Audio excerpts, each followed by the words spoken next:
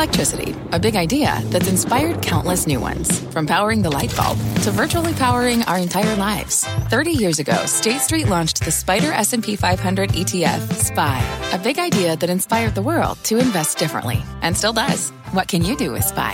Before investing, consider the fund's investment objectives, risks, charges, and expenses. Visit ssga.com for a prospectus containing this and other information. Read it carefully before investing. SPY is subject to risks similar to those of stocks. All ETFs are subject to risk, including possible loss of principal. Alps Distributors, Inc. Distributor. Hello, everybody, and welcome to The Keynote by CNBC Events.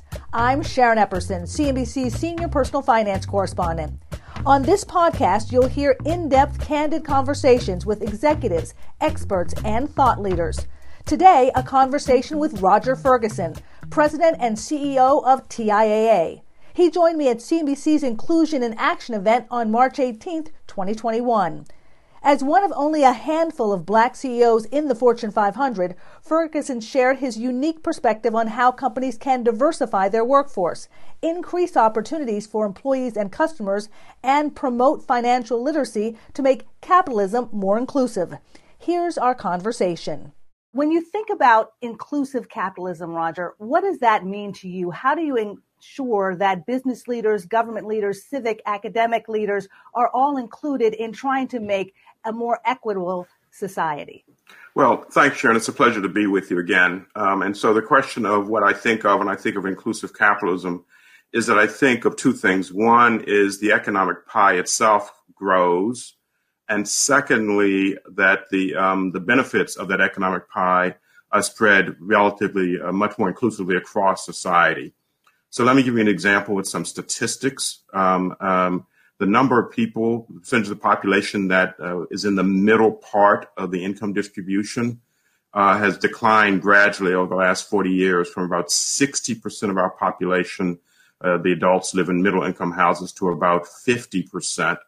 Importantly, the share of the income that group gets, that middle income group gets, has also declined, but from about 60% to about 40%.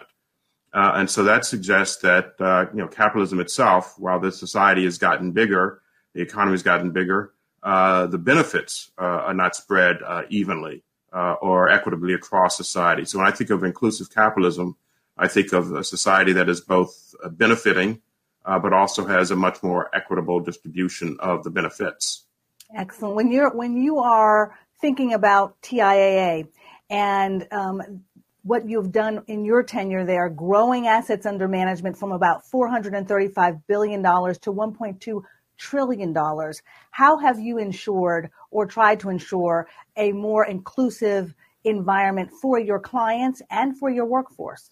Oh, thanks for asking. So with respect to our workforce, we have been very focused on inclusion, diversity, and equity for sure. It starts with our hiring practices, where we want to make sure we see diverse slates of individuals, across the organization at all levels when it comes to the application pool. We've also made sure to increase the diversity on the hiring panels, so that individuals, when they come in, are looking at a full panoply of individuals in their interviewing process that are also quite diverse. We think that will lead to better outcomes.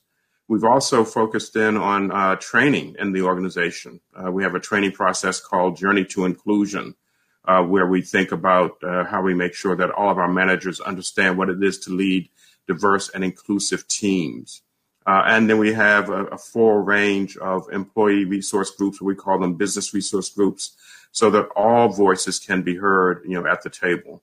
And what we found, particularly this year and last year, we've gone through, dramatic social upheaval, is the fact that we have been very, very focused internally on inclusion, diversity, and equity has paid rewards. We have seen a very large increase in the engagement of our populations, of our 16 to 17,000 employees. And so, running a diverse and inclusive organization as best we can, we think has been beneficial for everybody. When I think about what we do, externally for our client base, our participants, as we call them, first and foremost is really the effort to make sure we have good performance for them when it comes to returns. And so we see that our mutual funds, for example, are always among the best in terms of return.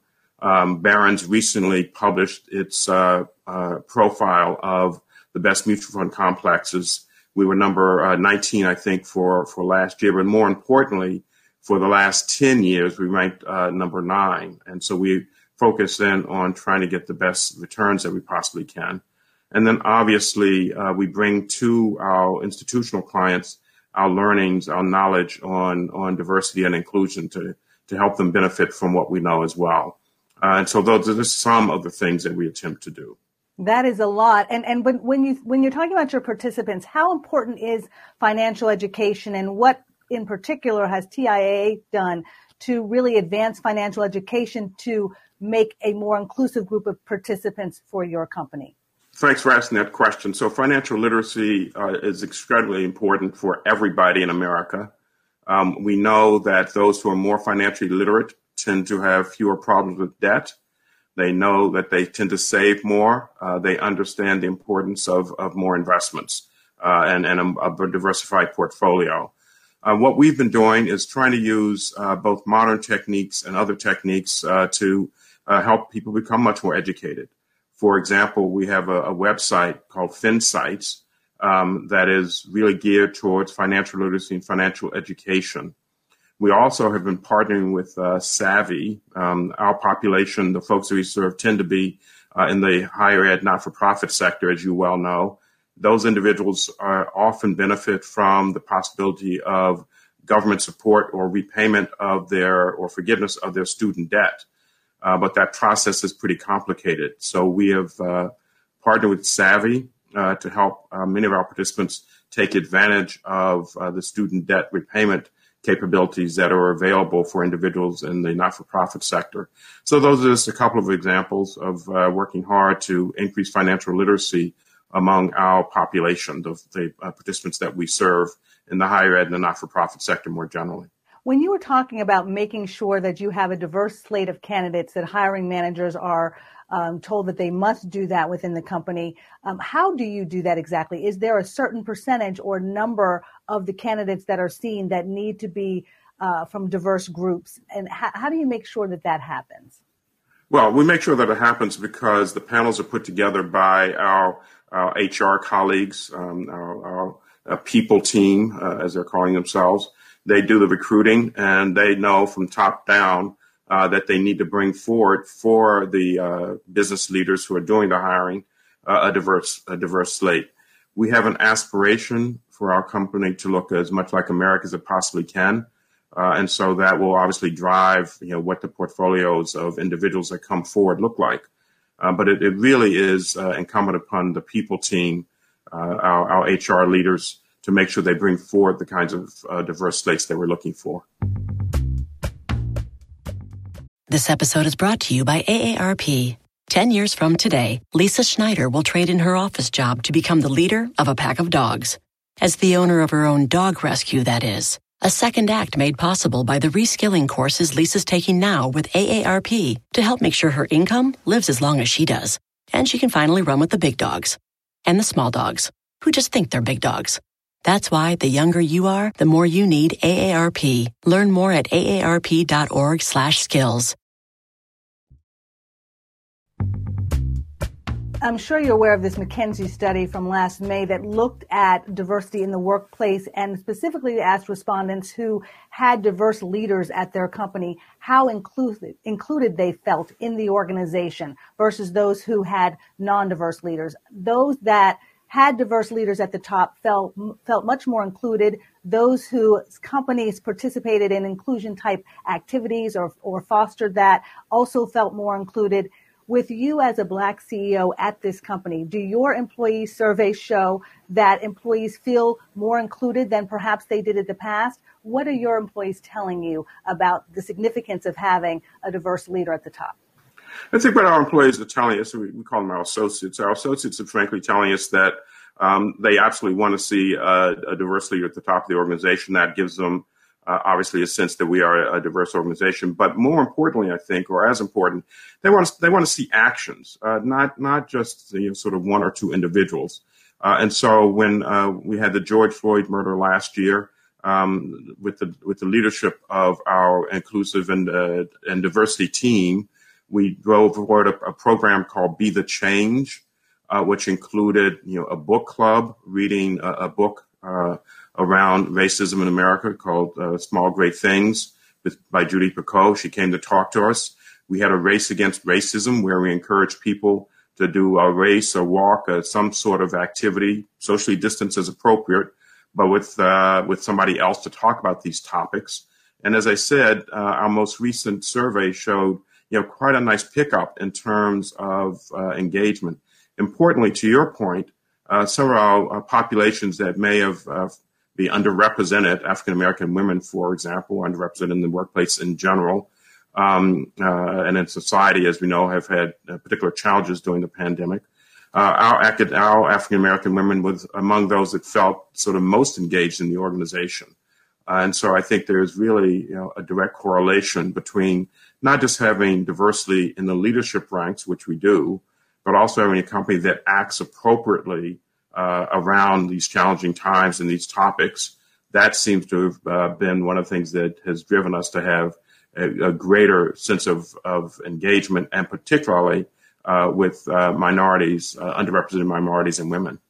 I am sure the Black women at your organization, your associates, are feeling extremely powerful at this moment as TIAA makes history in having two Black CEOs, one succeeding the other. The announcement that Thasunda Duckett from JP Morgan Chase will be the incoming CEO May 1st is something that is historic. It has not happened in the history of the Fortune 500.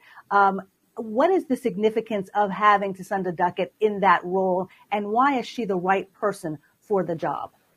Well, the first thing to recognize is that Thasunda Duckett is a well-tested business leader from JP Morgan Chase. She has led two of their businesses quite successfully, including most recently their very large and strategically important branch network. She is a quick study, and she knows how to manage at scale businesses. So the first thing to recognize is not what's so visible and obvious in terms of gender and ethnicity, but what's very, very important is that she actually is a superb business leader. Then you add to that the other components that you've talked about in terms of gender and race. And indeed, we have made history here, having one Black CEO succeeded by another, having the third ever African-American woman leading a Fortune 100 company. And we also happen to be the only Fortune 100 company that has had three African-American CEOs. My iconic predecessor, Cliff Warden, was the first African-American CEO in a Fortune 100 company. And so there are many ways in which Thasunda Duckett's appointment is historic. But I also want to emphasize, beyond what one can see in terms of history, she's the right leader in large part because she's a superb business executive, and she also embodies, who we are in terms of inclusion, equity, and diversity. So I'm really excited to have her be my successor, and I look forward to welcoming her on May 1st. Excellent. Your board also, of course, has a very significant role in this selection, and the fact that your board is 50% female, a number of underrepresented minorities on your board, how important is it to have that type of composure, or that composition, I should say, at the table to make decisions like who the next CEO will be? Well, you're absolutely right. The board selected Thasunda Duckett. I did not choose my own successor.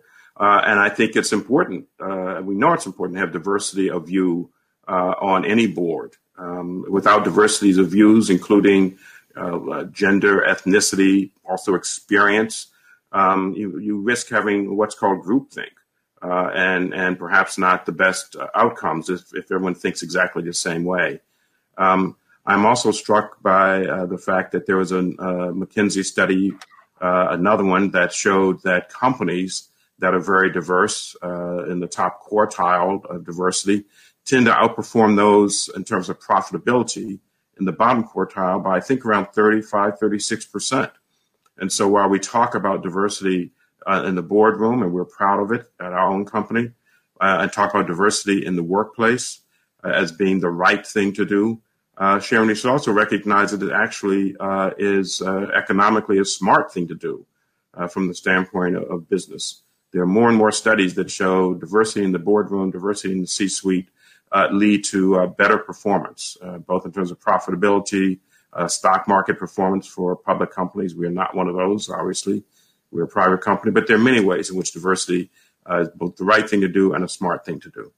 That brings us to a question from one of our audience members who's asking about whether or not you support mandatory quota-based diversity and inclusion requirements, such as the one the NASDAQ is seeking to implement. And if you do not, what alternatives do you suggest to ensure that there's diversity and inclusion from the top down at large public companies? Well, I think the NASDAQ requirement has triggered a very, very important conversation in America. If you tie it to what we know about the risk of groupthink, as I said, and what we know about the economic and financial benefits of more diversity, I think we're on to the right set of topics.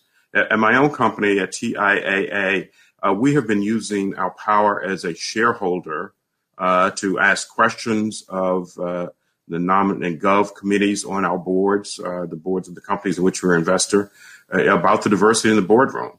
A couple of years ago, we went not to the top largest companies, but to the medium-sized companies and push them for and engage them on the question of gender diversity at the board table to very positive results. And we are also actively having those similar conversations around race as well.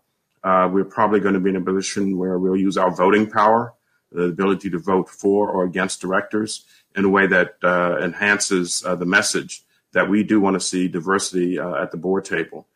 So regardless of how the NASDAQ rules play out, I think an important element of all of this is for institutional shareholders to use their votes for and against directors, particularly Nom and Gov chairs or lead directors, to drive home the message that we want to see more diversity in the boardroom. We think it's absolutely the right thing to do for moral reasons and also for economic reasons. We have another question from the audience. This one comes from Howard Woolley and he is asking, what are your thoughts on strategies to get non-participants in our economy to feel included, to feel like a stakeholder in the success of the country versus being an outsider without a personal investment in making our society better? What are your thoughts? I think that's a really important question because we have seen in our society that if individuals feel as though they're closed out economically, they may feel closed out politically as well and may want to make dramatic changes to the way society works. I think the most important approach to all of this is first and foremost just to recognize that we actually do have an income inequality challenge that has been getting worse over the last 70 years. We have a dramatic wealth inequality challenge as well. I've seen statistics that show that the average white family is somewhere between 6 to 10 times wealthier than the average African-American family. We know that median income for African-Americans is roughly 60% that of our white colleagues. And so the first step is just to look at the data. The second step, I think, is to think about what are the policy ramifications and what policy steps can be taken. I noted positively that the most recent stimulus bill from the Biden administration, based on the reading I saw, looks as though it can have a major impact on reducing child poverty in America. So there obviously are policy solutions that will make people feel more included. And then finally, as I said, businesses, stepping up on these topics as well, making sure that they are, doing the best they can to hire broadly diverse portfolios of individuals and making sure that people have a chance to rise appropriately in their organizations. So I think there's opportunity based basically on analyzing the facts, making policy changes in the public sector, and then having the business sector also play its role as a producer of jobs and as a producer of wealth. Roger, in the final few minutes that we have left, I'm sure as you retire from your role at TIAA at the end of the month, there will be many people seeking your advice on diversity, equity, inclusion at their companies and many other topics. And all this you're supposed to do in your free time, perhaps. But I know that you also likely have other plans. And I want to ask you what those are. What are your next steps? What are your next plans? And could they include being part of President Biden's administration? Certainly I'm retiring from this job, but you're right to say I'm not retiring from the workplace. I intend to be, very active.